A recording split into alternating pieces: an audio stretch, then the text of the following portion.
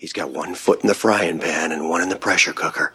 Believe me, as a bowler, I know that right about now, your bladder feels like an overstuffed vacuum cleaner bag, and your butt is kind of like an about to explode bratwurst. Hey, do you mind? I wasn't talking when you were bowling. Was I talking out loud?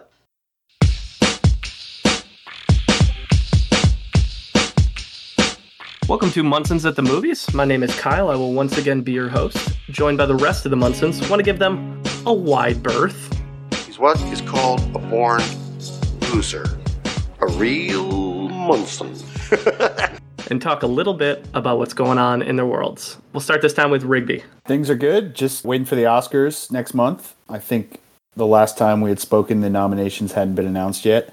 And so, yeah, the next month I'll be trying to watch as many as the Best Picture nominees as I can. I've kind of taken a beating the last couple of years without watching them. And, you know, the fact that I just watched Parasite, the winner from 2 years ago, about 2 weeks ago, I'll try to be ahead of it this time. James. Nothing, dude. Just powering through grad school and trying not to feel like shit. I'm struggling more with the latter. So this is my flu game. I'm going to do my best. You're here. No time off. No time off for you. That's right. You're out of sick days. That's really what this is. You're out of Munson sick days. So yeah, you know, we have a pretty shitty HR. So terrible benefits too. Next fiscal year, we'll replenish. Yeah, I gotta roll over the podcast PTO. At $27 per person. Case, what's going on, man? Not much. I think I'm excited to talk a little Lena tonight. We'll see where it goes by the time we're done, though. So usually Case is the one that has really great stories. I have a hilarious story for you guys. James knows this because I shared it in a different text group. But I was doing a presentation at Virginia Tech on last Sunday. And I'm in the middle of the presentation, and one of the members has an emotional support dog. And it's like a large golden doodle, and it's super friendly, and it's walking around, minimal distractions. So I'm cool with it. I'll let it walk around, do its thing. It tries to like go up behind the stage at one point. So it's kind of funny. We get about 2/3 of the way in. I look, and this is like watching a car crash happen in real time. This dog goes to the front on the stage, turns towards the crowd, arches its back, leans down, and takes a huge shit on the stage. Nice. Right in front of everyone. And I sat there, I saw it coming, I went, oh no. And all of us, like, it took so long that people already had their phones out and have photos of the dog shitting on the stage. So I think it's a metaphor for my presentation style. Personally, I think the dog was commenting on it. Did everybody start clapping? Everyone just laughed hysterically, and we'll never forget that presentation forever. Can that dog leave podcast reviews? How many dog poops for this movie? Well, 2 charts. Did you get the dog's name? That might be my new social media. Posey is the dog's name. Like Parker, but Posey. I'm going to troll our own podcast and talk shit to you guys the whole time as Posey. Posey the golden doodle. I'll send you the photo so you can make it your avatar too. The dog just shitting on the stage. But what I'm excited about, hopefully he doesn't take a shit on our stage, but I don't think he's capable of such things. We're excited to welcome back Tony Gebhardt of Flix X-Ray to the podcast. He is the host of Flix X-Ray, a weekly podcast featuring a roster of people who join Tony to discuss and review all types of films. They put out a ton of content. It's like a book club for movies. When he's not watching movies, he spends a lot of time playing D&D and has a monthly Pokemon D&D stream on Twitch and runs a 24-hour-long zombie survival D&D session every November to raise money for children's hospitals. So he's got a heart of gold, people, if you're listening. That's Tony. Tony also works as a programmer for the Okotoks Film Festival and volunteers with a number of Calgary area film and festivals and podcasting events. So he is our Canadian guest for the podcast. You can find Flix X-Ray on Spotify, Apple Podcasts, or wherever you listen to your podcasts. He previously joined us for the Seth Green episode, and he's making his return. Welcome back, Tony. How are you, and how's the Flix X-Ray world?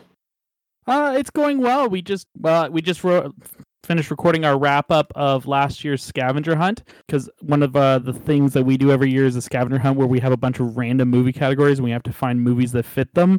They can be things with like movie that has a primarily purple poster or directed by a female director kind of thing, all those kind of stuff. So we just wrapped that up and launched into our 2022 scavenger hunt. Mm-hmm. So that'll be fun.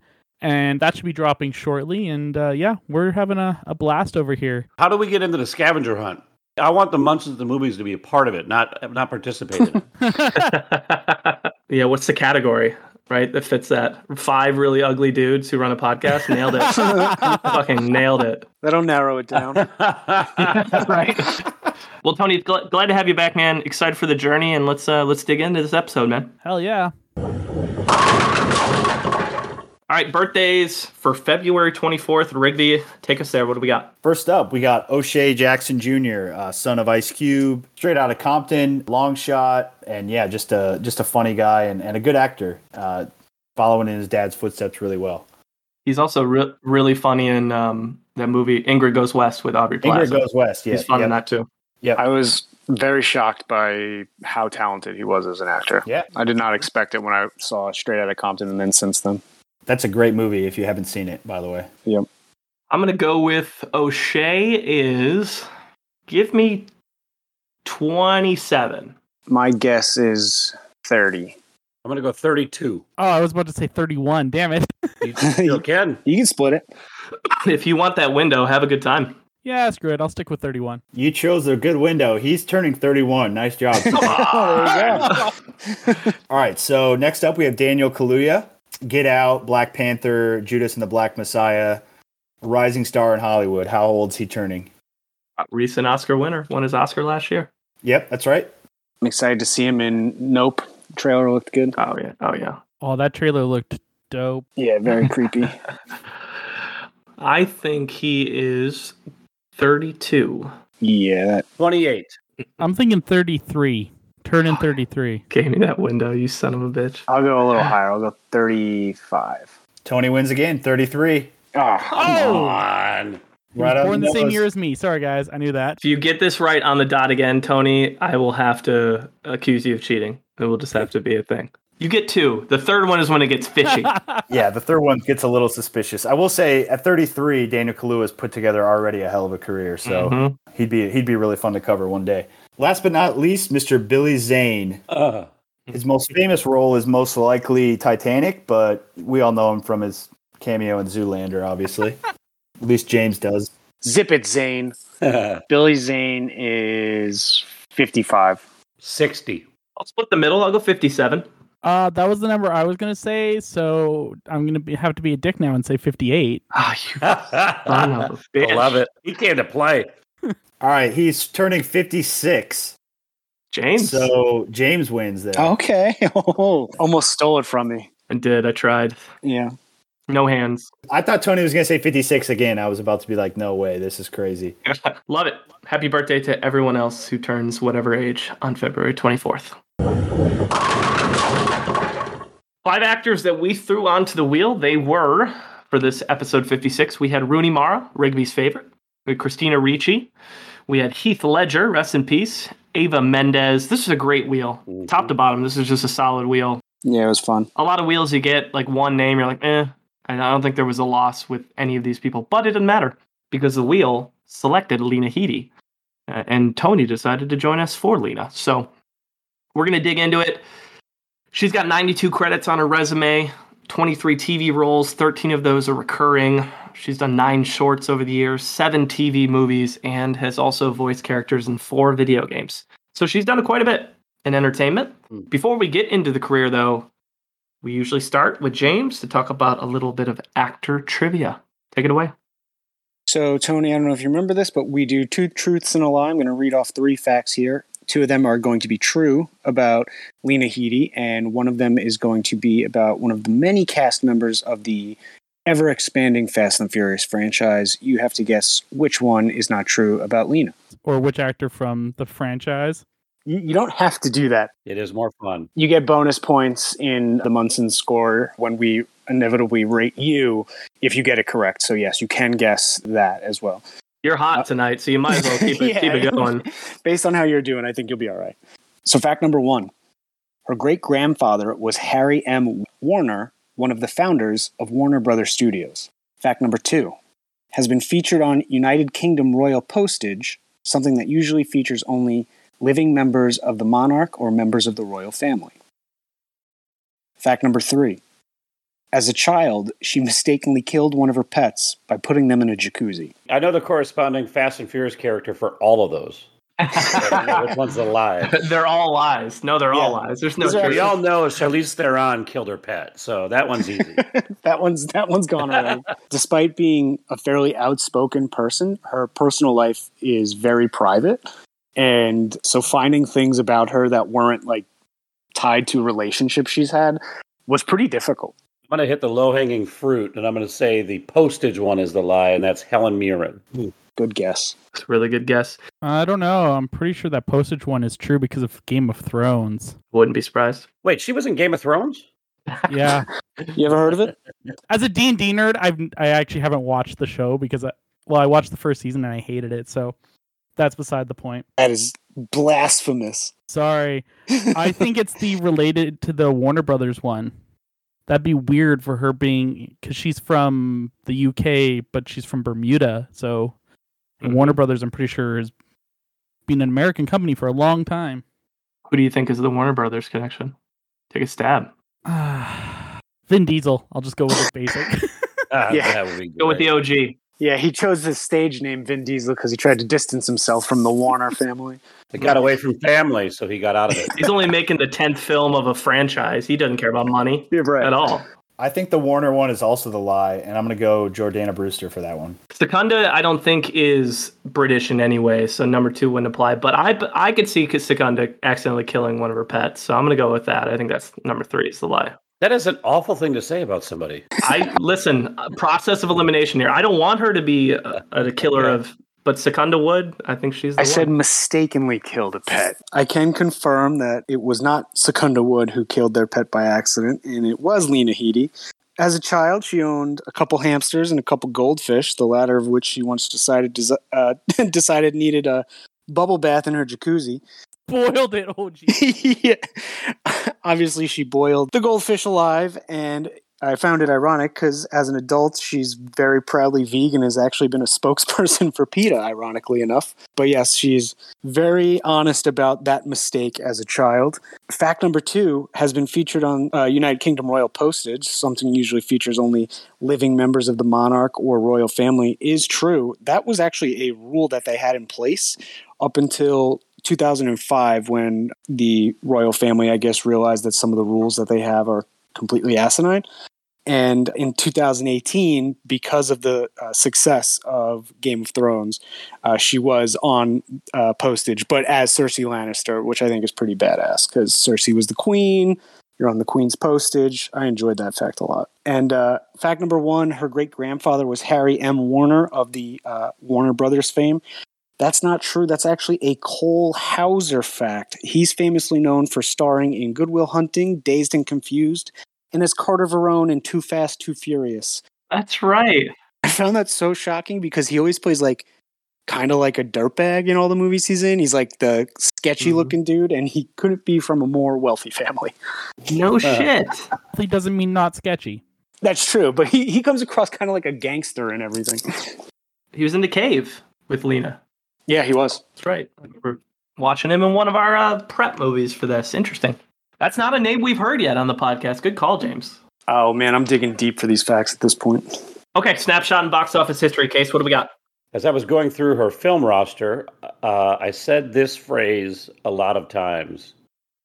I've never heard of that movie. I've never heard of that movie. I've never heard of that movie.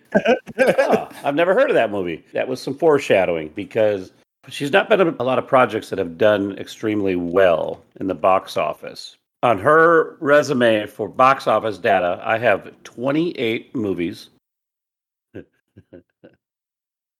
17 of them lost money. Hey! Not ideal. And when I say they lost money, the least amount of money that one lost was $1.6 million. Oh, boy. Otherwise, she has 11 movies have lost more than $10 million that she's been a part of. Not a massive box office draw. I will say, though, that we have our second non-comedy that is in our top 5, in terms of return on investment. And that's The Purge. The Purge pulled in $89 million world gross off of a $3 million budget. It is difficult for movies outside of comedies to have that kind of return on investment.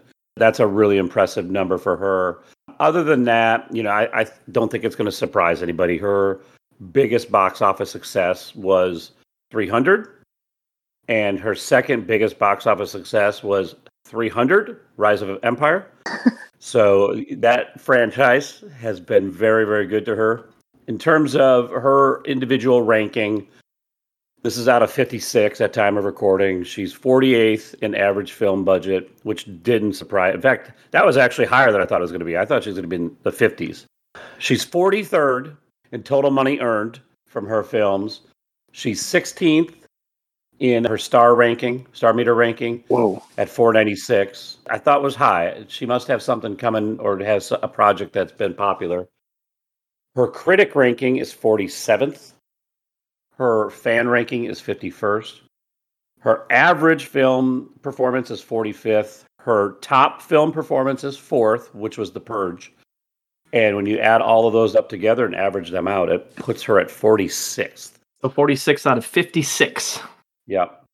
Lower tier. That's what I hear. Just not a massive box office draw. Always a good place for us to start. We'll see how the Munson meter lines up with that 46 out of 56 when it's all said and done. Thanks, Case. You betcha. All right, let's get into the career. So first major role is going to be in 94. So we'll talk about everything leading up to that day, or up to that year. As Tony mentioned earlier, she was born in Bermuda. I believe her father, who was a police officer, was on assignment there. Correct me if I'm wrong. That's correct.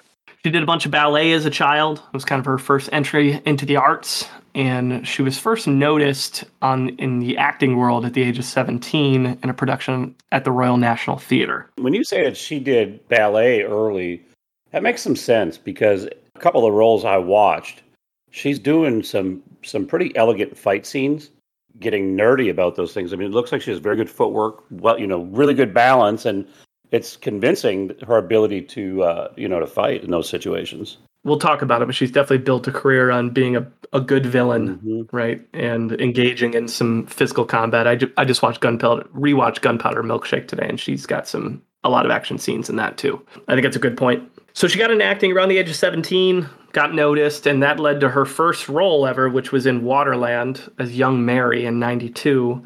A role alongside Jeremy Irons. All the reviews seem to indicate it was a pretty solid film and that she's quality in it. Was this the movie with Kevin Costner where they drink their own urine? Yep, that's correct. That's Waterworld. Oh, this was the sequel. My bad. No, this is the prequel. Prequel, there you go. You got to have Waterland before it becomes Waterworld. It starts on one continent. That reminds me of the Ali G skit when he's like, did you think that Richard Nixon deserved to go to jail after what he did in Waterworld? Not Watergate. But yeah, I did read decent reviews of it. It's got a 6.6 on IMDb. So I wish it's something I could have checked out, but that's where she gets her start, working alongside a heavyweight in Jeremy Irons, for sure, earlier in her career. After that, did a bunch of TV. Not untypical. A lot of British television. So she was in 2 episodes of Spender in 93, a couple episodes of How We Used to Live. She did 3 episodes of Soldier in 93. And then her next big movie was alongside Emma Thompson in The Remains of the Day as a character named Lizzie. Century played Miriam in 93, and then a couple TV movies. So busy over that first couple years between 92 and that's really 2 years, and that's about 7 or 8 projects. So when she starts to get into the world, she's getting a lot of work. But her first major role was in 94 in Rudyard Kipling's The Jungle Book. This is my review this time. When I saw that this was my review, and that's how the rotation was going, I was pumped. Because I don't know about you guys, I watched this movie a ton when I was a kid, and I hadn't seen it in 15 years. All right. It's been a long time. So I was excited to look at it in my adult 33-year-old lens to see if it's stood the test of time over the years. So I'll dig into it and then I'll toss it out to you guys a little bit. So I loved this as a kid. I used to beat this game constantly on Sega. I used to play the Jungle Book and beat it in 45 minutes. So I've always been a big fan of the Jungle Book story with Baloo the bear, Kaa. I've always liked the Jungle Book story. It's directed by Stephen Sommers, who did movies like Odd Thomas, G.I. Joe, Rise of Cobra, Van Helsing, and he did the Mummy movies, Mummy Returns. Thank God. I was like, if you didn't bring up the Mummy, I was going to be upset. His best ones, right? Exactly. I was just going chronologically, or I guess backwards in this case. But he also did Deep Rising and The Adventures of Huckleberry Finn. So He's done some really good, I think some pretty good movies over the years, and I would put this into the same category. I think it's stood up. What's interesting about this film, right? The animals don't speak in it, so you're working with trained animals. They worked with over 200 trained animals on the set, including 50 tigers and 14 wolves. So kind of a dangerous set to be on, but they did a lot of the takes with the tigers and Shere Khan and those just like in a studio without anybody who didn't need to be there on set to limit any risk issues. It was originally an independent film, is what I learned, until Disney got involved and bumped it up from $12 million to $30 million. Gave them the $18 million bump for their production value. So that's always nice. If you haven't seen it in years, it's got a pretty cool cast. Sam Neill plays the father of the story, Carrie Ules, but he plays the bad guy, and he's great. He's the one character I always remembered over the years. I think he's a good baddie in this film. John Cleese is in this, and it's actually Jason Fleming's first role ever, it was kind of fun. He plays kind of the sidekick to Carrie in the movie. The rest of the stuff I found really interesting was, they talked about like working with the animals, which ones they liked, which ones they didn't. They loved working with the orangutan that played King Louie. He like peed on the screen and swatted it all over the place. So similar to the dog who shit on the stage for me last weekend. That's why you like the dog. Yeah. But what it reminded me of is that this movie, at its core, it's a love story between Mowgli and Kitty, who is played by Lena Headey. If you don't know the story, they were friends as kids. She gives him her bracelet from her mom. Basically, he ends up disappearing into the jungle. They think he's gone forever. He pops back into the scene many years later once they're adults. And Lena, she's 20 at the time of filming, so she's pretty young. Her character is really the only female character that actually matters in this story. This would not pass the Bechdel test, not in the slightest bit. This movie, it's mostly male characters. But I will say this about her character. Her character and the way she plays it is brave. She's sassy. She's very curious. And she's the empathetic core of the story. It was actually kind of fun to watch her in this role because it's very different than seeing a lot of like the villain stuff she's done over the years. And I will say this is something I started to pick up on her and I noticed as a theme. One thing I think her character does really well in this movie is she uses nonverbals incredibly well to speak emotions, because her character a lot of times isn't actually verbalizing, but it's just seeing fear, it's seeing curiosity in her face. And if you watch a lot of her roles over the years, I think she does that better than a lot of actors that we've covered. So I was a big fan of that. He like kills the guy over a waterfall, and there's this joke about life going on that had me dying too. So I thought it was funny. I looked at like I think it's the highest rated movie of any of the movies I've watched with Lena Headey for the whole episode. So I was happy to report that Jungle Book still is pretty decent all these years later. And Lena's pretty good at it. I never watched this movie when I was a child, so I assumed that the Jungle Book that came out recently was the same story. So when you explained the plot just there, I was like, never saw that coming. No, very different. Yeah, they've had different iterations. I loved this one growing up, and I actually rewatched it in preparation for this because I wanted to see how much it held up, and it is actually surprisingly still charming. And the joke that they make about life going on, the fact that Sam Neill's in this movie and they make that joke is what makes that joke. It's low key funny, man. It's got some really hilarious moments, and I think about how hard it is to get live animals to just function on sets, like just simple dog movies, and the fact they were able to wrangle tigers, orangutans, panthers to like do what they needed to. Bears, right? Baloo. So I'm glad I'm not the only one who thought it actually stood the test of time. And I do remember Carrie. I can never say his name either. Kyle Carrie Yules. Is it Yules? Yeah, like Yule log. He was good in this, and this was Sam. I think this might have been the first movie that Sam Neill did after Jurassic Park too. So like his star meter was huge. John Cleese was obviously a huge star when this was made. So yeah, good for Lena for taking on this role and surrounding herself with some pretty powerful actors in her first major role. So that's Jungle Book, first major role in 1994. We've got 7 years between our next review, potentially. Maybe we'll get into a review at that point. We'll see. You want to hear an interesting fact that was almost a trivia fact? Yeah. She started dating her co-star, Jason Fleming, and they dated for 9 years, and she actually got his name tattooed on her in Thai. And then they broke up, and she got the tattoo covered. And as a tattoo haver, I very much appreciate someone who's willing to do something like that. I'll mention this later too, but she has by far the most tattoos of anybody we've ever covered. Like most actors, I feel like are pretty clean when it comes to that. She's covered in them. They mentioned it was an issue in Game of Thrones. Yeah. Puts the makeup people to the test on every set. As someone who is covered in tattoos, I appreciate when I realize someone's covered in tattoos, but they show up in film and you can't tell. Like Angelina Jolie. So do I. Yep. I wonder if she's lost out on roles because they didn't want to have to put her through the makeup ringer. No, I doubt it. It's just like wear a t-shirt or something. You know, it's like you can cover it. I hope not. It's pure conjecture on that part. If Tom Hardy can do Bronson, where they cover up all his tattoos so he can be 100% nude, they will do it. I was trying to like go through them to see if any of them were like super, you know, like funny, like because we covered, who was it? Sam Rockwell has the cock tattoo on his arm, and Hemsworth has the Dr. Seuss tattoo. I was like, all right, maybe she's got something, but no, they're just all like really pretty designs. And I was like, wow, well, none of those are funny. Like, women are less likely to get those dumb tattoos. Yes, you are correct. Nailed it.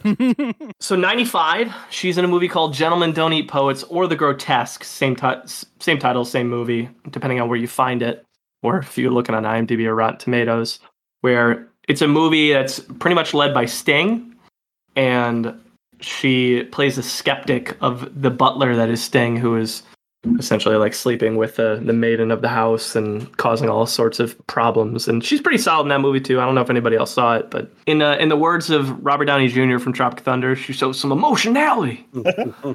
Kyle, do you know how much money that movie made in the box office? No, probably not much, because it has 2 titles. I'm actually pretty sure she got that role because of her connection with Jason Fleming, because Jason Fleming worked with Sting's wife. Ooh, interesting. Oh, for Lock, Stock, and Two Smoking Barrels, which is why she probably was put forward, because a lot of the stuff that Sting does in that kind of regard, he works on word of mouth. They don't actually hold auditions. That's pretty badass. Yeah, that sounds pretty accurate. That's why we bring you on, Tony. And that's how we do our guests. We don't do auditions for guests. It's all word of mouth. So we're similar to Sting. Us and Sting. Yeah, we're pretty much the same. There you go. The movie made $4,600. They had to change the title to maybe rebrand it. That's Festival Circuit. yeah. That's That's a 2009 used Honda Civic. I think Gentlemen Don't Eat Poets is a really unique name. So I don't know. The Grotesque is kind of boring. But that's just me. 96, she does 6 episodes of Band of Gold as Colette. 97, she plays her first, I don't know if it's her first, but one of a couple lesbian characters as young Sally and Mrs. Dalloway. So a little period piece that's available on Tubi if you want to check it out. Same year is in Face alongside Ray Winstone and Rob Carlyle, kind of a heist movie. A lot of British actors in there. Decent. I didn't get a chance to finish it, but she's not a main role in that. It's really more of a male-driven heist film. She's in the Merlin miniseries in 98 as Guinevere, alongside a lot of other big names. I wonder if this may have had something to do with her eventually being cast in Game of Thrones, because it's a similar probably topic. That show was awesome, by the way. Millennium hits in 2000. And she does Gossip with James Marsden, our boy. Did they date and break up? In the movie? Yeah. Yeah. That's what happens to most of his characters. Yeah.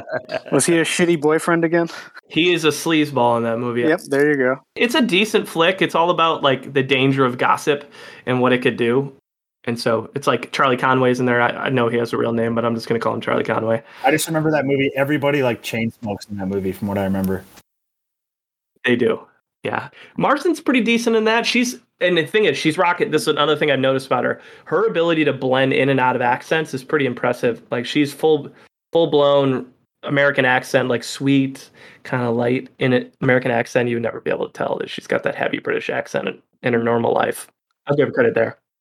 I think she can make subtle adjustments to her appearance as well that blend her in and out of roles. I agree. Same year though, 2000, she does Aberdeen alongside Stellan Skarsgård. Stellan plays a drunken father where they go on a road trip. It's a fun movie, and I think she's awesome in this movie. I like this movie. I watched it on YouTube, actually. Stellan Skarsgård is one of my favorite actors. And it also has Charlotte Rampling in it, too, who plays her mother. Mm-hmm. Yeah, she had a Scottish accent in this. She goes to Norway to retrieve her father, who is a drunk, who played by Stellan Skarsgård, who's like a drunk, self-loathing, basically just degenerate pretty much. But yeah, great performance by her in this. She's like high on coke a lot and just like kind of falling apart at the seams. But I really enjoyed her performance in this. It was a touching movie. That scene where she's berating the woman at the airport is it's just straight up calling her a cunt, and just like I was like, that could be final words right there. That could be the one. But Aberdeen's really cool. Check it out if you're a Lena fan and you haven't seen it. I think it's definitely worthwhile. It's currently streaming, probably illegally on YouTube. But that's the only place that's free right now. And then a couple more movies before Largest Critic Gap: The Parole Officer in 2001. And Possession alongside Aaron Eckhart and Gwyneth Paltrow in 2002. So Largest Critic Gap is 2002's Ripley's Game, and we have a first in Munson's history. Rigby forgot to watch the movie, so we don't have a formal review of Ripley's Game, but we'll try to give you as much as we can based on what we know about it. Sorry about that, everybody. Do you want to do your review on Dread now, or should we wait, or what do you think? So what do we know about Ripley's Game? John Malkovich.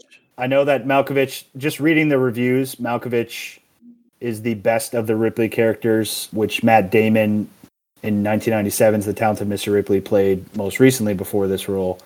And I wish I had watched it, because Roger Ebert has these, what he calls these great movie lists, where he lists his favorite movies ever. And this is on there. Granted, there's about a couple hundred other movies on his radar, but the fact that this is on there and I wasn't able to watch it, I'm very mad at myself. So sorry, everybody. This is like extremely your shit. Yeah, I love John Malkovich too. So I mean, based on what I could read, a dying family man in need of money is persuaded to assassinate a European crime boss. And what was the split? It was like 97? 92-67. That's pretty good. Both sides, that's good. That's not a bad score for either. So it looks like Malkovich, Doug Ray Scott, and Lena are the three main top billed characters, and Ray Winstone again. I didn't realize there was like a Ripley universe. You know, like there's more than one Ripley. I didn't either. Believe it or not, there is. I think she wrote 5 or 6 books about Ripley. Yeah, Interesting. It was nominated for 3 awards: a Saturn nominee for Best DVD Release in 2005. Oh, a simpler time. 2 nominations from the Italian National Syndicate of Film Journalists in 2003. Nominees for the Silver Ribbon for Best Producer and Best Production Design. That's its awards footprint. All right, so we've got a number of years until our next review. There's a couple year gap here between 2002 and 2005 with roles. I mean, there might have been some other things that just weren't as big during that time, but 2005, she's in The Cave, along with our boy Cole Hauser. She plays a biologist in this movie. It is currently streaming on Netflix in the States. What I thought was interesting about this movie is that it was released pretty much at the same time as The Descent, and I think that killed it in the box office, because The Descent's, I really like The Descent.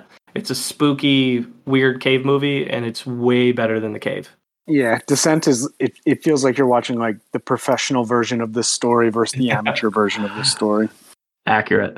it's kind of like that. What's the Christopher Nolan, Christian Bale magician movie? Now I'm having Prestige. Like the Prestige and The Illusionist. Like both those movies came out literally like within a few months of each other, and like no one had heard of The Illusionist, but everyone saw Prestige. It's a great point. I don't think she's bad in this movie. I think she's fine as the biologist, but the story is just not. It's just not great comparatively to Descent. Descent's so good. That's such a good horror movie. It's awesome. Mm-hmm. That's a top 10 horror movie for me. Ooh, that's a good claim. I think I was legitimately scared watching that movie. Oh yeah, oh my god, yeah, that ending haunted me. The Descent is one of the very few horror movies that actually gets me frightened. Yeah. Mm-hmm. Yeah. It's fucking creepy, man. And The Cave is not that at all. No. The Cave tries to be that, but just doesn't hit it right. How bad did The Cave do in the box office, Case? The Cave had a $30 million budget, and it world grossed $33 million. Oh, it's more than I thought. So it is one of her 11 movies that did make money. Not very much, but it did. The Descent made $57 million, so it made about $24 million more. The Descent's better, unless you're really a fan of Lena. Avoid it. That'd be my recommendation.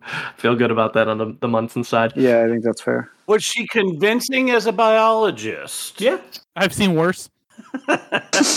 Yeah. I thought it was fine. I appreciate you guys answered my sarcastic question, honestly. I want to hear some worse biologists. She's one of the 2 people that survives, I believe. Spoiler. That's an important character. If you survive the horror movie in a cave, Yeah. that's a big win. You're an important character to that story. Good job, Lena. Maybe she needed to die. Maybe the movie would have been better if she died. No, it was just corny. It is. It's super fucking corny. Brothers Grimm. She played Angelica in 2005. This tends to be a role that seems to be associated with her quite a bit when you look at her stuff online. Not gonna lie, this is a guilty pleasure movie. Yeah, I agree. When I saw when we were covering this, I was like, yes, reason to watch Brothers Grimm. When this came out, people dunked on this movie way more than they should have, mainly because it was one of the first movies where Matt Damon was really into a character. Like, just the way he looked and the way he acted. And I think that was off-putting for people. It's so bad, but in a good way. Yeah. What do we think about her? She rocks her role because she just nails it. Mhm. But again, it's her playing the villain, right? Yeah. Is this her first big villain role? Might be. I think so. No, there's been no villains until this point. Yeah, you're right. This is a career turner then. This is a big role. She went from the good person who survives in the cave to going to the baddie in Brothers Grimm in 2005. So turning the page on her career. Imagine me and you alongside Piper Perabo in 2005. They're like actually best friends. And I think they met on this movie. Oh, they're best friends in life. That's right. Yep. So her career really takes a huge step forward in 2006 in 300. She plays Queen Gorgo. Her first role that got her some acting nominations she got a Teen Choice nom and a Saturn nom. What was the Teen Choice nomination for? That big scene of hers at the end where she's meeting in front of the Senate. She's fucking good in that scene, man. She is really good. And that line reading is incredible. You will not enjoy this. This will not be slow. Yeah, dude. yeah, That guy, this movie was like perfect for my high school, like dumb brain. And I wanted to rewatch it and be like, all right, what am I getting myself into? Am I going to hate another movie I loved in high school? And then I rewatched it and was like, no, you know what? It is like so fully committed to being like a comic book of a movie that I like the absurdity. I still like the absurdity. I thought she was great in it. When I first saw it, her banging that guy to save her husband was something my dumb puberty brain couldn't like comprehend someone doing. I was like, oh my God. And then when she kills him at the end, like it was so emotionally relieving. I was like, all right, now I get the whole plan. I just didn't see it from the start. My bad. yeah. I loved this movie when it came out, and rewatching it, it is corny, but it is entertaining. Yeah, she commands the shit out of the screen when she's on there. 100%. She's even stealing the scene, when she's with Gerard Butler. Mm-hmm. Really putting him in his place and almost taking the lead in the story. She's good. When you think about their 2 characters, right? Like he's got to represent this strong, noble male character in their society, and she has to represent the strong female who understands the perils of war, can't really show emotional weakness, but there is still compassion, but has to try to like manage politics. There's a lot going on for her character in that role. She kicks ass. Now I was going to say she can at least be happy she'd never been nominated for a Razzie, unlike our last actor. So. Yeah, I know, dude. I mean, this was a pop culture timepiece. Phenomenon. Oh yeah. I mean, there was workouts named after this movie. Yeah. Yeah, It wasn't named after this movie. That workout that you're thinking of actually came from this movie because the personal trainer that they hired for 300 actually released the training regimen he put through all the actors. Yeah. That's sweet.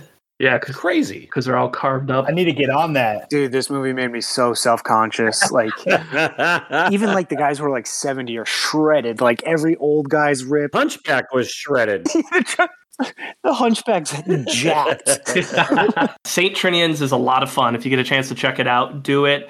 She's not a huge role in it. I mean, she plays a new math teacher, so yeah, it is an important character to the story, but it's really not about her. It's about these young girls and them stealing art and doing and cheating their way through this like trivia competition. It's a fun movie.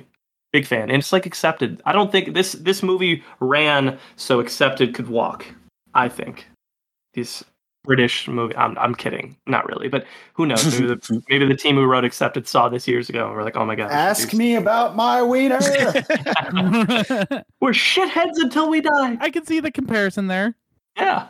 As an institution. Oh, and Colin Firth is in this, and Colin Firth plays the guy who's trying to take down the school the whole movie because he doesn't believe in what they're trying to do academically.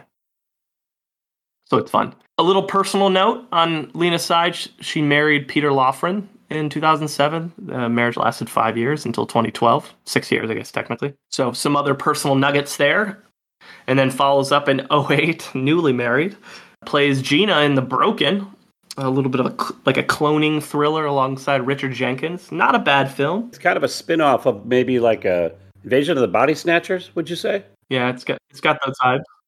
She's really good in it. She plays a character who keeps seeing a version of herself, but not sure why, and she's pursuing and unraveling that story. Yeah.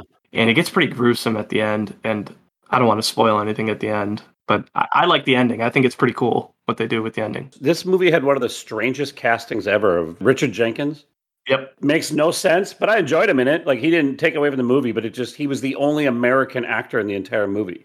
Yep. And he's her dad. 2008. She's got a French accent in The Red Baron, which is I watched and I don't love. It's a World War I German fighter pilot movie where she plays the love interest to the main character. All right, so biggest TV role comes around in 2008 through 2009, and that's her role as Sarah Connor in the Sarah Connor Chronicles, a role that got her Saturn, Scream, and SFX noms. So some sci-fi recognition. Yeah, and I think this is important to note because aside from Terminator, the first Terminator, and Terminator 2, like all other sequels or adaptations of Terminator have kind of sucked except for this one. Yeah.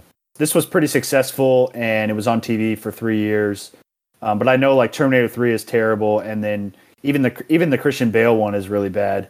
So for some reason, they just haven't been able to recreate this. And so for them to do it in a prequel was pretty cool. Christian Bale one was bad because they did the reveal in the trailer, so everyone knew what the hell the big reveal was. Oh, yeah. Marketing flubs. Well, Sarah Connor is she's one of the biggest characters in film and TV. I mean, at this point, and maybe still. I mean, that's a massive role. And she did an interview with Rotten Tomatoes in 2020, and they asked her if she would ever be interested in rebooting this.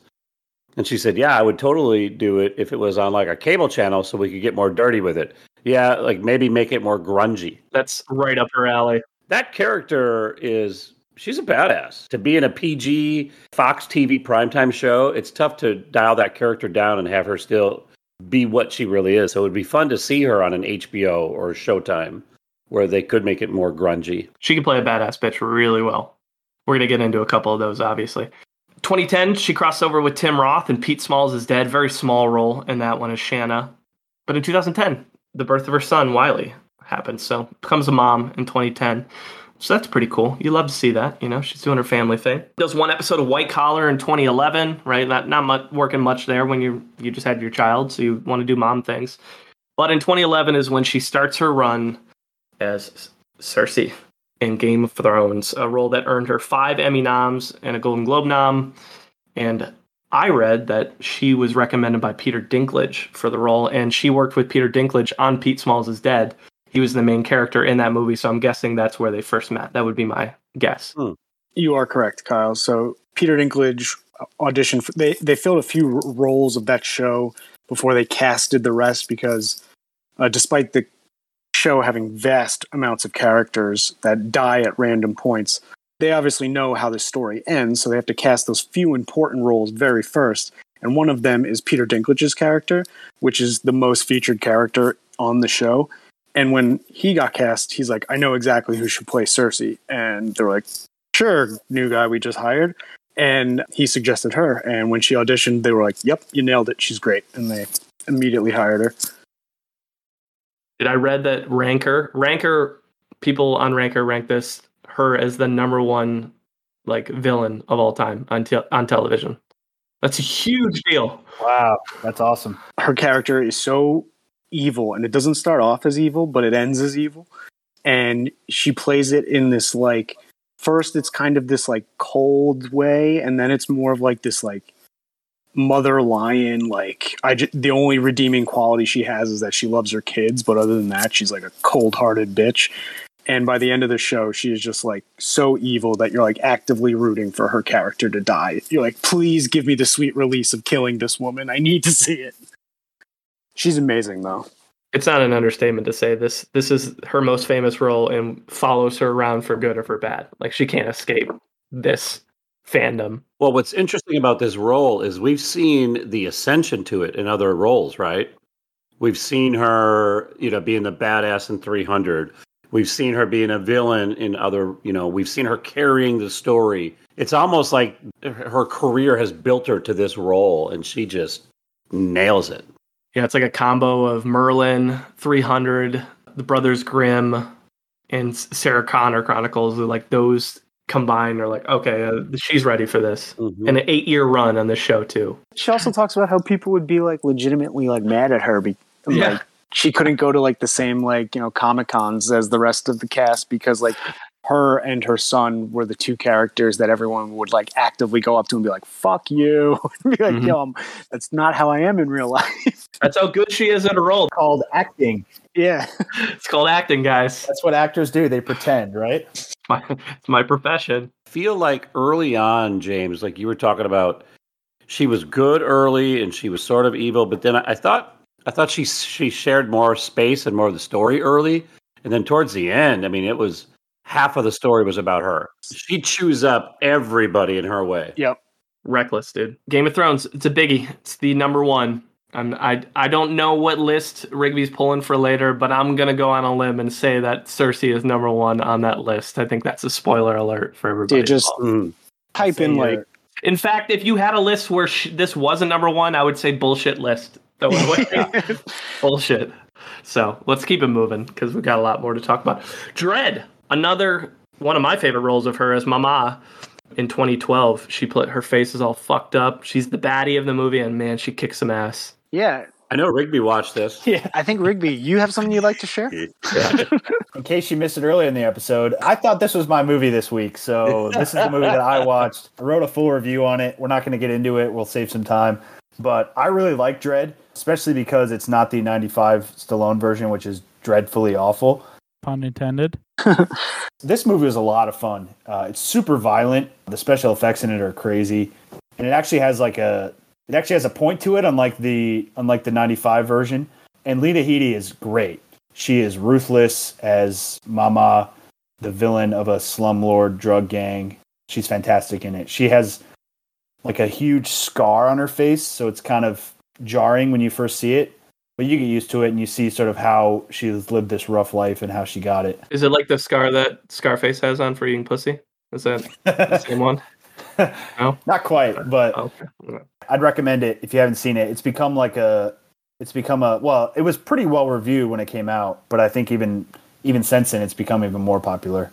This was my first time watching it. It was for this podcast, and Ooh. I was pleasantly surprised. It's really fun. You're right. It's They kind of set the scene early in the movie, and you realize like it's going to be hyper violent, and it's this dystopian future, and you're like, cool. I kind of get where this movie's going, and it doesn't try to be anything like more than that. It's like, yeah, here's where we're going. We're going to tell a story. It's going to be action-packed. Enjoy. When she orders 3 drug dealers to be skinned alive and thrown off the building in the first 10 minutes of the movie, I knew it was going to be fun.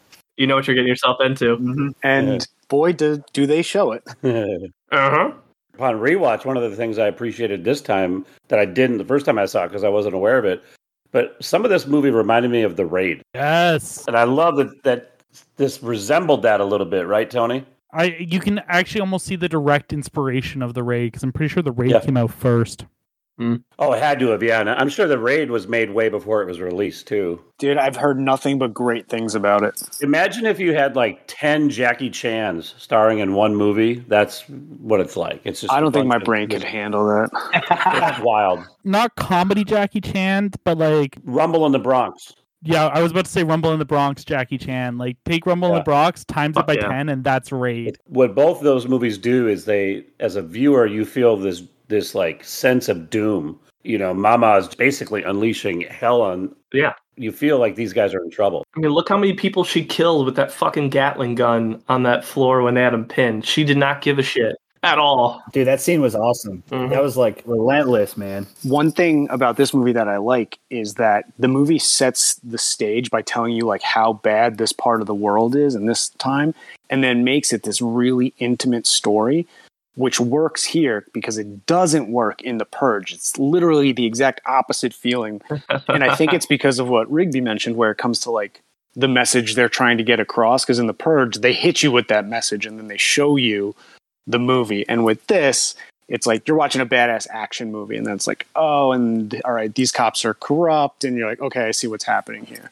For an ultra-violent action movie and a remake, this scored high, 79-72. Mm-hmm. Yep. Certainly not a Critic Gap movie, that's for sure.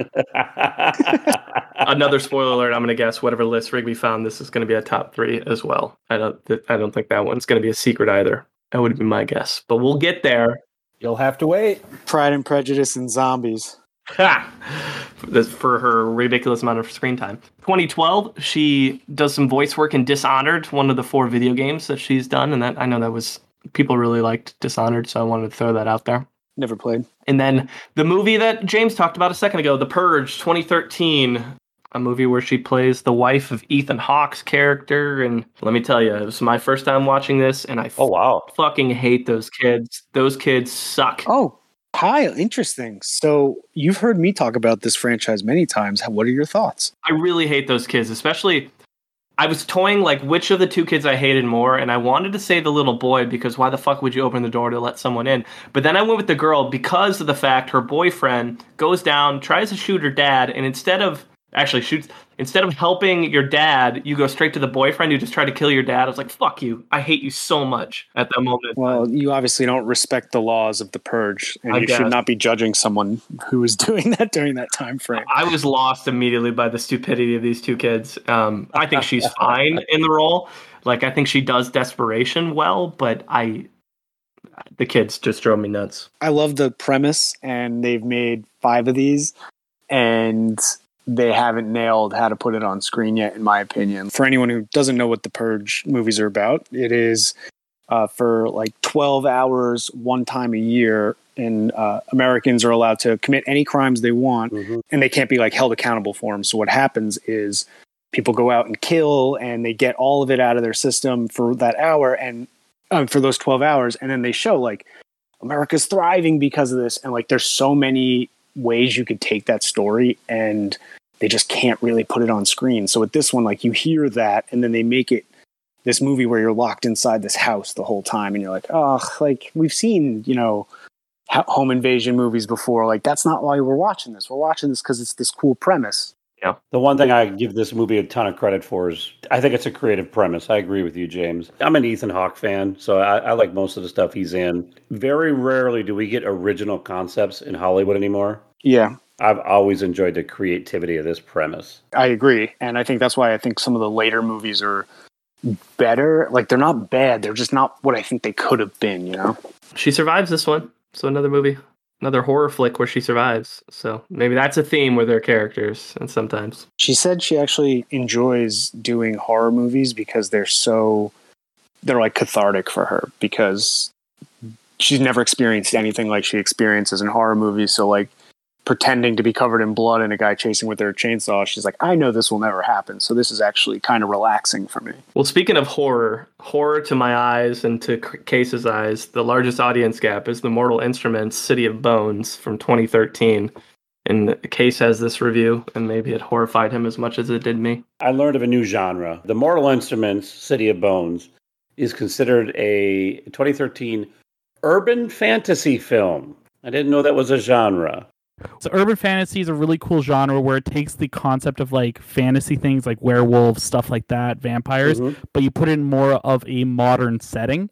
In an urban setting, the books that do it really well are The Dresden Files, which is like a private eye, except for he's a supernatural private eye. Super cool book series. The audiobooks on Audible are all voiced by James Marsters. Super awesome. Another one is Laurel K. Hamilton, more of on the female side, but similar kind of concept. Actually, if you've ever seen the TV show True Blood, they're based off an urban fantasy I was going to series. ask, like, is Twilight and Okay. True Blood, would those be counted as urban fantasies? Twilight, no, but Twilight's got its own weirdness to it because technically that was written by someone who actually never read a vampire or werewolf book and just went off of things that she understood from pop culture. Which is why Twilight is so fucking weird. What about Harry Potter? Would that qualify? Harry Potter would qualify, yeah. Oh, no So shit. it's Really? urban fantasy, Okay. Okay. but it doesn't often make it to the big screen. Yeah, I'm like Percy Jackson probably falls under that. A little bit. Percy Jackson's more YA, but Okay. a lot of YA stuff does kind of hit that. Anyway, sorry. That's Kyle's genre. He's a big YA Yeah, guy. that's always been Kyle's thing. That was good. That's great, Tony.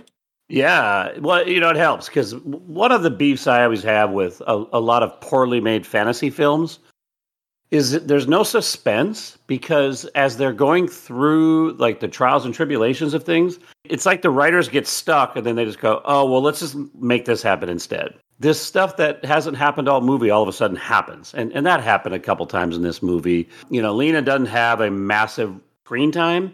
She's got a pretty massive role. She's the mother of the main character because of the lineage. Her daughter is one of the most powerful whatevers. I don't even know what she is. And she's powerful though. And everybody's after her and after this cup that she has access to. I found it to be pretty underwhelming as a film. If I'm going to be honest with you guys, I thought it was an okay movie until there's 3 or 4 really like grandiose, overly emotional scenes where all of a sudden they just start playing this like Broadway music and the lighting changes and they start hugging and kissing. And I'm like, what happened to this dark, gritty monster movie we were just watching? And it's just very odd. My favorite part of this movie, Credits? well, not my favorite, the part that I found most jarring, in the middle of the movie, the main character starts kissing this guy, like they're making out, and then we find out that they're brother and sister. Yep. Oh, that's a little Cersei Lannister. Yeah. Yeah, and then the last scene of the movie, the guy basically looks at her and he goes, "I didn't feel it. I don't think that was accurate. I think that was a lie." I'm like, come on. It's not a great movie. She's fine in it. I think there's more interesting things to talk about in her career. Yeah. If there's nothing else, let's just move on. You're telling me you're not falling on the 58% side of the audience, but you're more on the 13 of critics? Where do you fall? I'd be at about a 20. That's pretty bad. So closer to the critic. Okay, 5 more years until our next review. So we've got her reprising her role in 300 Rise of an Empire, the one we talked about that made a lot of money. Her role changes a little bit in this. She's the narrator for a lot of the film, I realized rewatching it. And she becomes she's with Gerard Butler's character out of the way. Spoiler, if you haven't seen the original. She definitely takes a more primary role in this one. She's got a great voice. She does. Is this the movie where she yells, "This is Sparta"? I didn't catch that part. Not in this one. But in 2015, she says, "This is my daughter, Teddy." Nicely done, Kyle. Yeah, she had her daughter in 2015 with Dan Kadan. So good. Another little one into the world. More mom things. And then plays Lady Catherine in Pride and Prejudice and Zombies in 2016, which is her number 3 IMDb credit, which I think is really interesting because she does not have a lot of screen time in this movie at all. No, she's only in this like 5 minutes. Yeah, it's like 5 minutes at the end of the movie.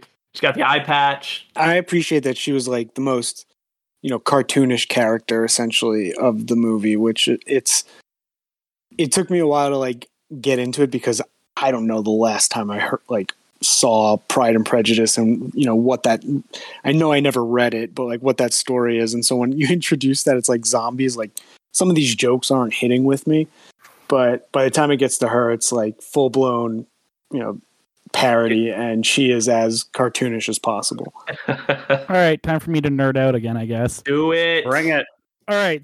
That's why you're here. So, Pride and Prejudice and Zombies. First off, my wife and me watch the Pride and Prejudice BBC miniseries at least once a year, the one with Colin Firth from the 90s. And I've read the book, the original Pride and Prejudice and Pride and Prejudice and Zombies. I've actually read both the books and the sequel, which is Sense and Sensibility and Sea Monsters. Shit. Which I'm All right. hoping that gets made into a movie. Fuck yeah, I'm in. But as someone who loves zombie movies and loves Pride and Prejudice, this movie's so dumb it's awesome. It is. It's stupid. If you hate period pieces and so you just like watching those people die because of zombies, it's fucking amazing. That's the idea behind it, right? I know, it's great. And even like the way that they like portray the kingdoms and stuff, they took the book, which didn't go as deep into this, because like what's so stupid is Pride and Prejudice and Zombies, the book is actually shorter than Pride and Prejudice. Really? Yeah. Okay. It didn't even Because the expound guy on just it. like rewrote it from Cliff's Notes. Lily James plays the main character, and I like Lily. I think she does good work most of the time. And she plays like those period piece characters well, so it fits well with what they're trying to do. I was shocked that she was in it because I was like, this is like her bread and butter, I think. Yeah, Bella Heathcote, Sam Riley, like they picked actresses and actors that worked well for the story, and then they just went fucking full camp on it. And I was down with it. They did not hold back. Before we move on, I forgot to mention one thing in 2013. Yeah. She actually was part of one of our most impressive box office bomberoos ever. Wait. The Curse of the Midas Box. That movie had a $15 million budget and only world grossed $128,000. Yikes. I never even heard of it. It lost $14.8 million. It only made $6,000 in North America. That is by far and away one of our more impressive bombs. If you want to help out its box office snapshot, go to Amazon Prime. If you're in the States, it is streaming there for free. Enjoy yourself. None of us watched this. Is it free or are they paying us to watch it? They send a You're stipend. paying to watch it if it's on Prime. No, they have a thing with it where they send you a thing at tax time for watching it. Right on. Tax credits. That's why this movie is losing so much money. They have to give tax credits. Listen, whatever you got to do to get people to pay attention to your movie. There are only so many podcasts like ours that cover actors that are in movies like that. So. Amen. Thumper, 2017, plays Alan. James, I know, has some thoughts on this one. Dude, it was shockingly good. She's a side character in it. I was really impressed by Pablo. Is it Schreiber? Is he related to Liv? I believe they are. Where I first learned him from Orange is the New Black, because he plays a fucking sleazeball in that too. Yeah, he's the prison guard in Orange is the New Black, right?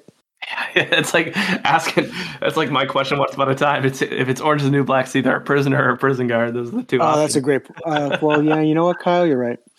Yeah, but no, he's great in this. He plays like a military vet turned like small time drug dealer, and Lena Headey is a undercover. She's like the person who manages undercover cops, and so you don't see it for like the first half hour, spoiler, but one of the main characters is an undercover cop, and she's like the cutthroat, like, I don't give a shit how hard your life is, like you're doing this job for a reason, try to figure this out.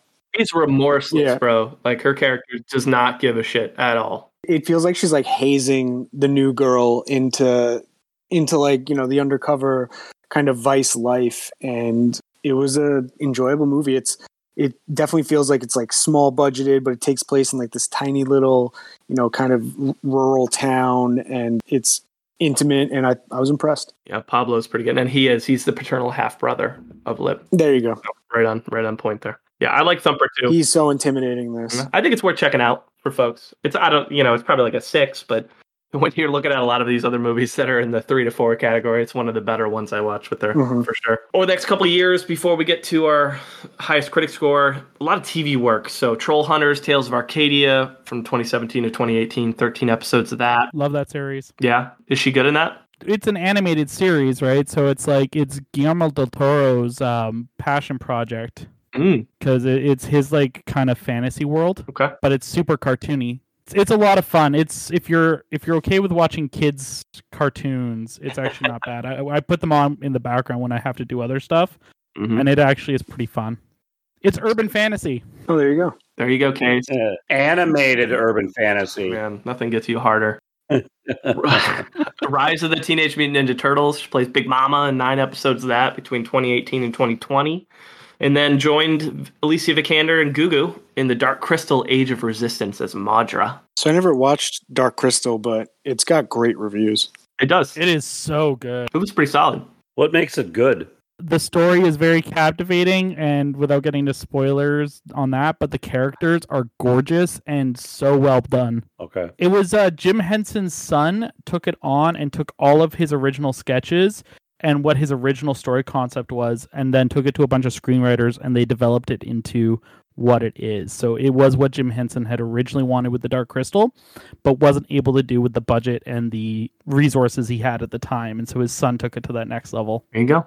What an awesome story. Like, this is such a good son. Because I would be double and triple guessing myself and being like, am I going to fuck up Dad's work? You know, he's a legend. And then that's awesome. Wizards was the last show we'll mention here. Plays Morgana in 2020, 9 episodes of that as well. So a lot of TV between 2017 and 2020, which isn't surprising when you had your daughter in 2015, because TV tends to be a little bit more reliable in terms of the schedule, right? Versus being on set somewhere halfway across the world. So that makes sense to me for someone who's trying to raise a daughter and a young son. Highest critic score 2019 is Fighting with My Family. And James has this one. I had seen this movie before this podcast, and I enjoyed it then. So, spoiler alert, I still enjoy it. But what I will say is, when I saw the previews for this movie when it was coming out, I expected to hate it. I thought it looked stupid. Even though it had actors in it that I know I like, the fact that it had the backing of the WWE, I was so skeptical of it. But I say that to let you know that it does live up to the hype. And the story here is actually, it's based on a true story. It's based on wrestler Soraya Paige Knight, who just went by Paige when she was in the WWE. And it's of her family. And so a former wrestler played by Nick Frost, who's always hilarious, and his wife, who's played by the woman of the hour, Lena Headey, they make a living off of performing with their 2 children as wrestlers. So they kind of do like a traveling circus type of vibe as a family. The brother and sister end up auditioning for the WWE, and that's kind of where the story takes off.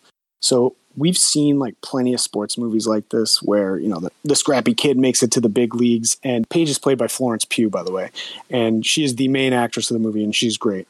But this movie just has a ton of heart and honesty, and it doesn't feel totally manufactured. Like her family is kind of off the beaten path, and, you know, her dad's a reformed criminal and her mom is a sober drug addict. And the way they play it off is like, yeah, but like, we're still a loving family and we still care about one another and we're still going to support one another. So like, it has the wholesome family values, but they're not what you would expect to be a wholesome family. So it's engaging, and even for someone who's not like a fan of WWE, it's still a movie that you'll feel like super gushy about and accessible, even if you don't follow that type of life, that type of entertainment.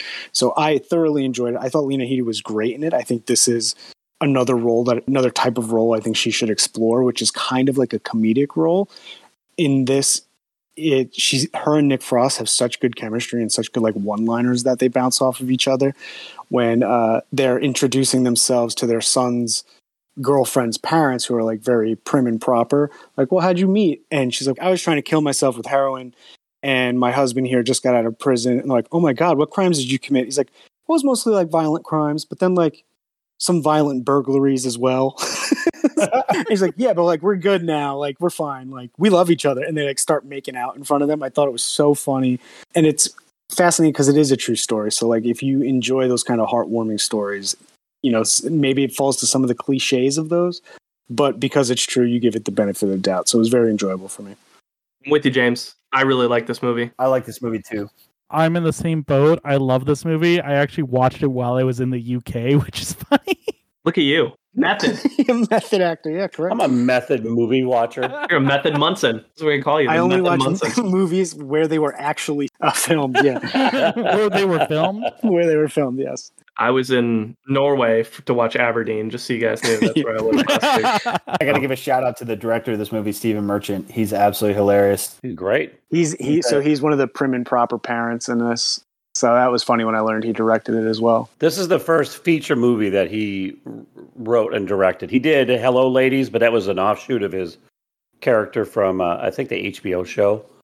So this was his first original. Hello Ladies is absolutely hilarious if you haven't seen it. Yeah, it's funny. It's one season on HBO, and then they were in the middle of the second season, and then it got canceled, so they made a movie out of it. but I recommend that. Yeah, Steve Merchant's hilarious, and I really like Fighting with My Family too. I think it's a great role for her. I agree. These are the type of movies I hope to see her do more of going forward. I think she's a phenomenal character for that type of story. Love it. Highest critic, sounds like everybody's on the same page on this one, so we'll keep her going. So 2019, she's in The Flood. She's the actual producer on this. If I'm not mistaken, reading some interviews, it's about like refugees, and it seemed like a pretty passionate project for her. And again, it's her, from what I'm looking at, it's her first executive producer role. Looks like she's the main star. It's on Hulu currently. She's pretty supportive of a lot of nonprofits, and one of them is refugees. Yeah. So aligning some of what her producing credits with Absolutely. things she cares about at this moment in her career. She'd be a little bit pickier about what she does. Love that.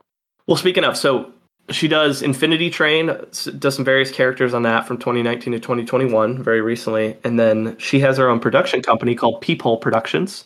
So similar in the same vein, right? And she signed a contract with Platform One Media in 2020. So I think we're going to see more on the producing side from her going forward for sure.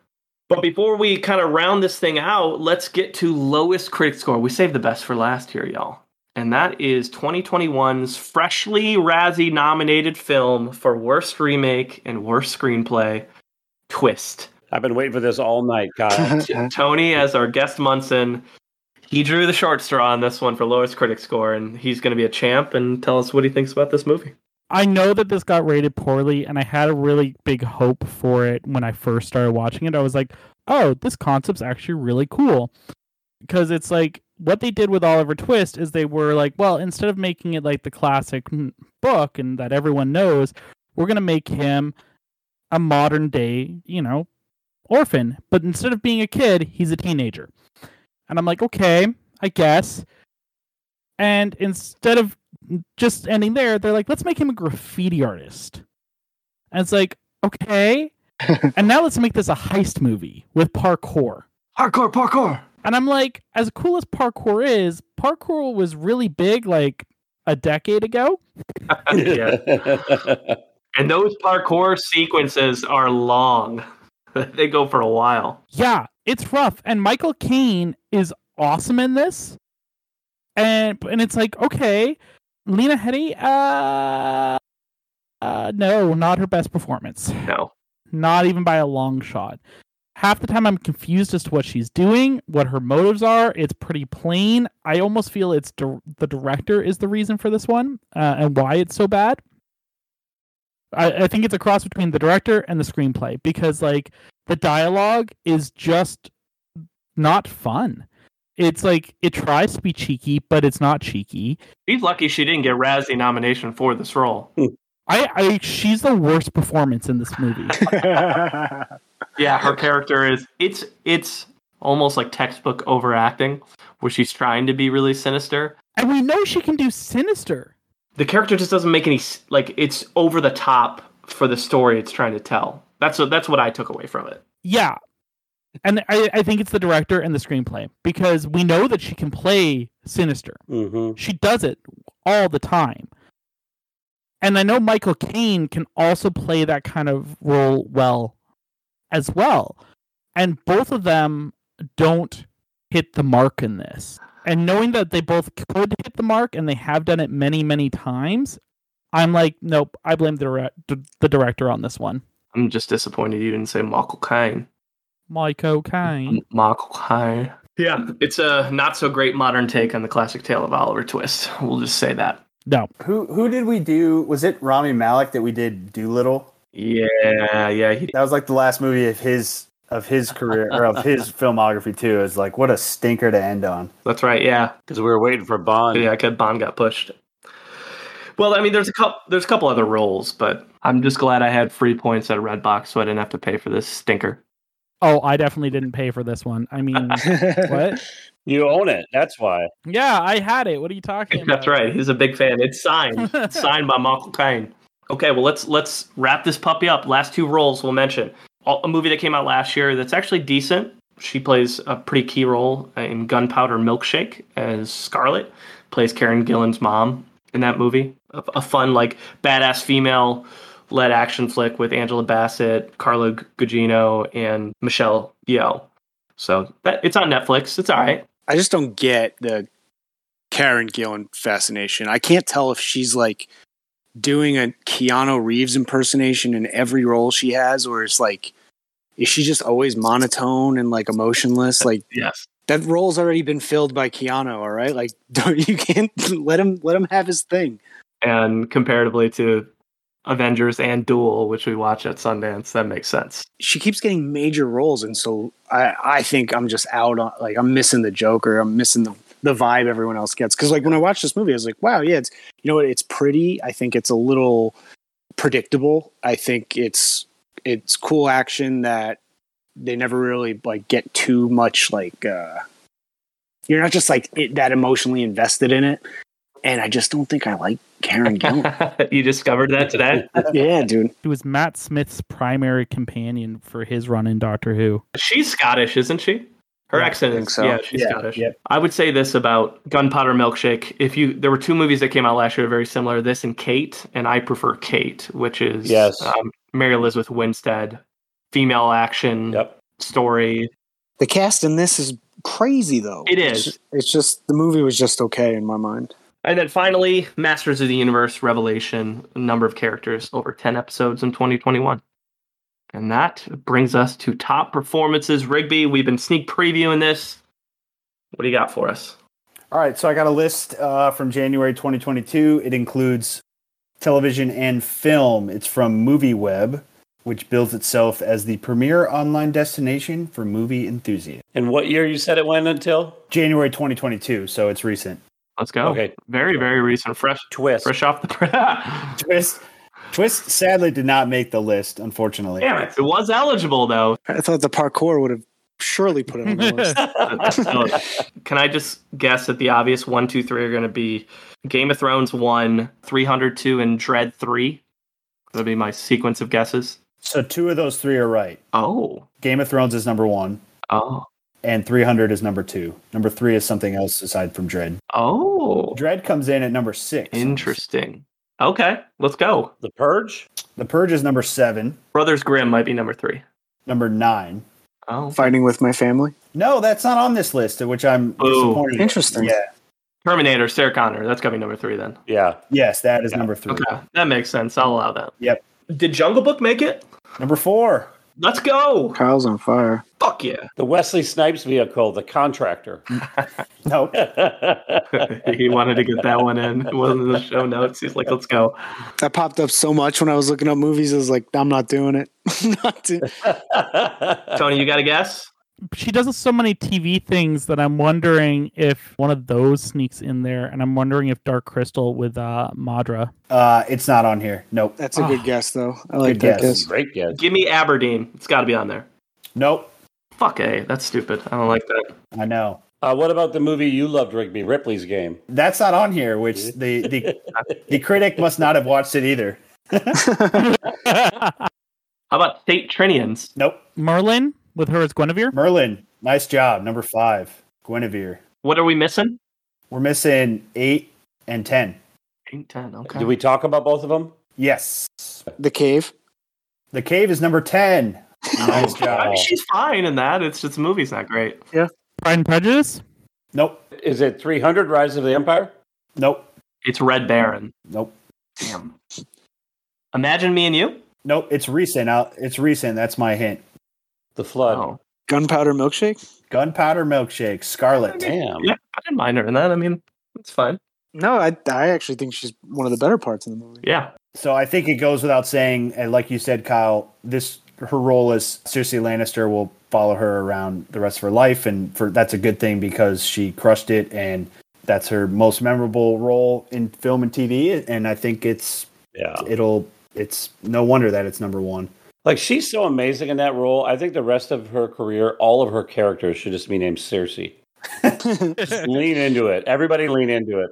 Embrace it. Fuck range. Yeah. I'm just going to do this. I would say that usually with a role like this, kind of like Gandolfini, like, no one could really see Gandolfini in any movie as anything other than Tony Soprano. Yeah.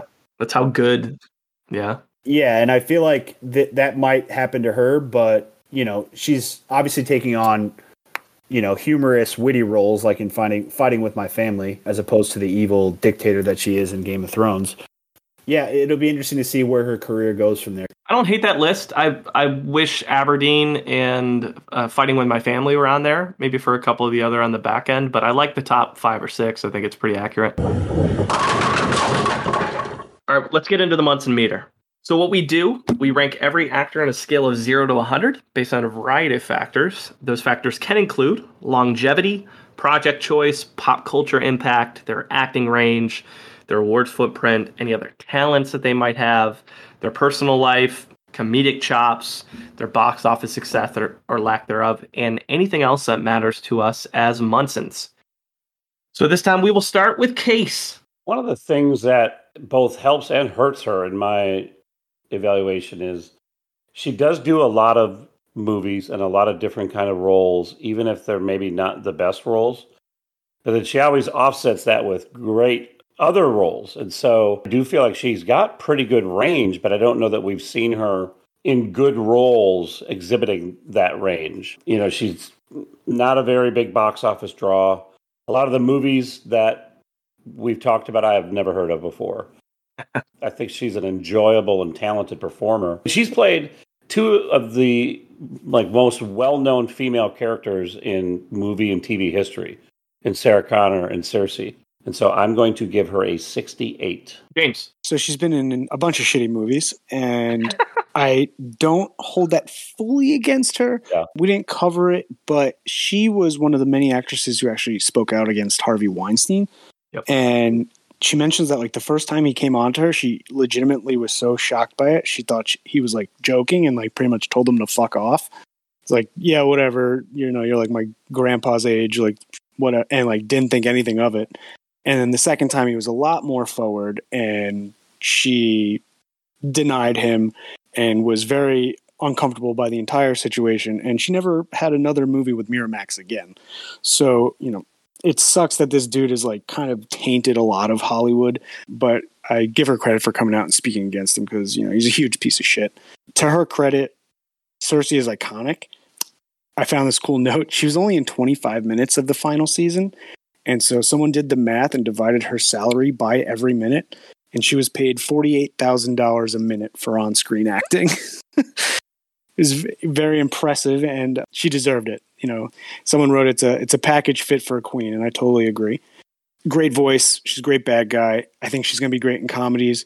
She's huge into nonprofits, which I totally respect. You could actually book her on Cameo right now, and all of the money goes to Choose Love, Haircuts for the Homeless, and Meals for NHS. So she is just still saying everything with her chest and supporting those who need it. And not a lot of people in Hollywood do that.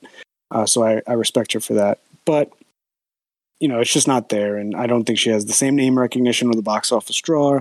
And I'm excited for her to continue this career. But at the moment, I will give her a 60. All right. Tony, our guest Munson. You guys kind of covered some of the points. She does have some iconic roles as of more recently, especially with Game of Thrones. I may not be a fan of the series, but from what I've seen of her, she rocks it. I'd sit around a 65. Okay. Rigby. Damn. You guys gave her low scores. Don't score shame.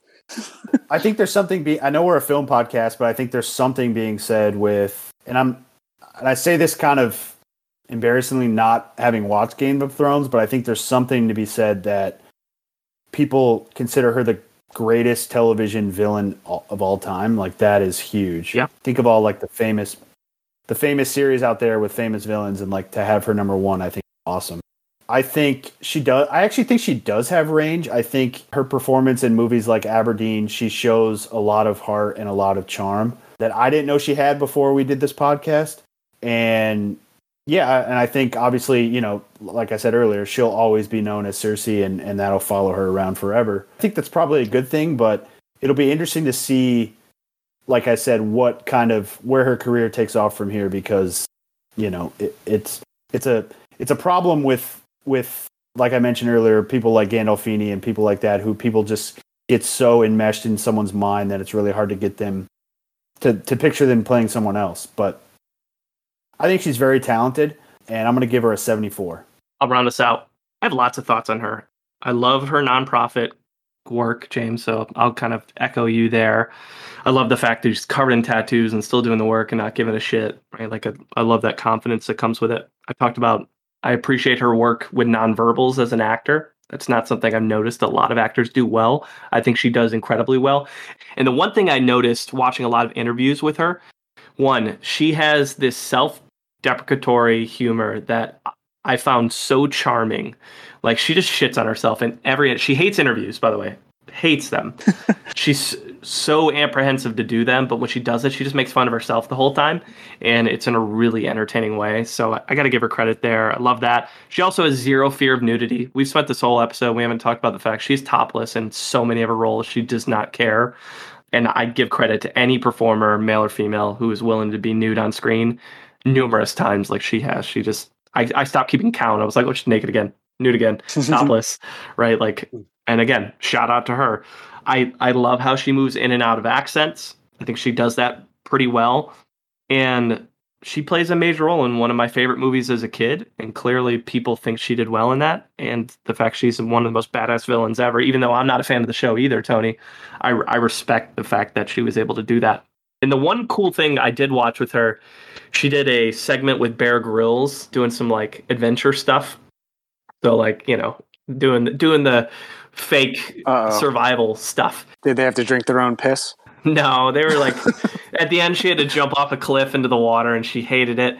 And they showed like Bear on the back end talking about his experience with Lena, and he's like, the one thing that really stood out to me about her is she is refreshingly normal. And like, if you go to her Instagram and you like follow her life, like she is not one of those glitz and glam celebrities that just wants a spotlight on her. So like, it was refreshing to like look into her career and life, because I didn't know much about her. I enjoyed this process because I didn't know shit about Lena Headey before this. Her cameos are like that too. It's funny because it's just like her, like, I just woke up 5 seconds ago and I'm reciting what you told me to say. Mm-hmm. Like, she doesn't care. She's like, I'll just help people out, whatever. Scoring her is hard, but I'm going to align with Case on this. I'm also going to give her a 68. I feel like that's pretty fair considering her impact on the industry, even taking into account all the doozies and stinkers she's been in over the years. Yeah. And I didn't know the Harvey Weinstein stuff, so that's good to know too. All right, with that gives Lena 67 on the dot, which puts her in 38th place. And that fits her right in between Matthew Broderick and Dennis Haysbert. Oh, Haysbert. Forgot about him. At least she's above Haysbert, even with the 95 bump, you know? Yeah. So it's juiced stats. Yeah, you forgot about Hayes. The 95. Oh, I feel like we bring that up every episode. It's just so funny, bro. 3 actors have gotten a 95 on this podcast. Bryan Cranston, Jamie Lee Curtis, and Dennis Haysbert. Right? All by guess. All by guess. Yeah, and I've got the 94 for Emma Thompson. I'm the highest regular Munson score. None of us have entered the 95 territory. So Not yet. We all need our own Dennis Haysbert. I'm saving it for Will Smith. So she's a little bit higher than her box office total, which was, I believe, at 48. She's 10 spots above that. So a little bit higher. So what does she have coming, James? What do we expect to see? So she has a TV series that sounds hysterical. It is a 5-part miniseries that tells the true story of how Nixon's own political saboteurs and Watergate masterminds, Howard Hunt and Gordon Liddy, accidentally toppled his presidency. So they're played by Woody Harrelson and Justin Theroux, and she is third billed as Dorothy Hunt, so she's playing Woody Harrelson's wife. Oh, shit. That actually sounds like that'll be great. Yeah. Then she has a movie coming out called 9 Bullets, where she plays a burlesque dancer that has got to go on the run to save a neighbor boy whose life is threatened by her ex-lover. And her ex-lover is played by Sam Worthington.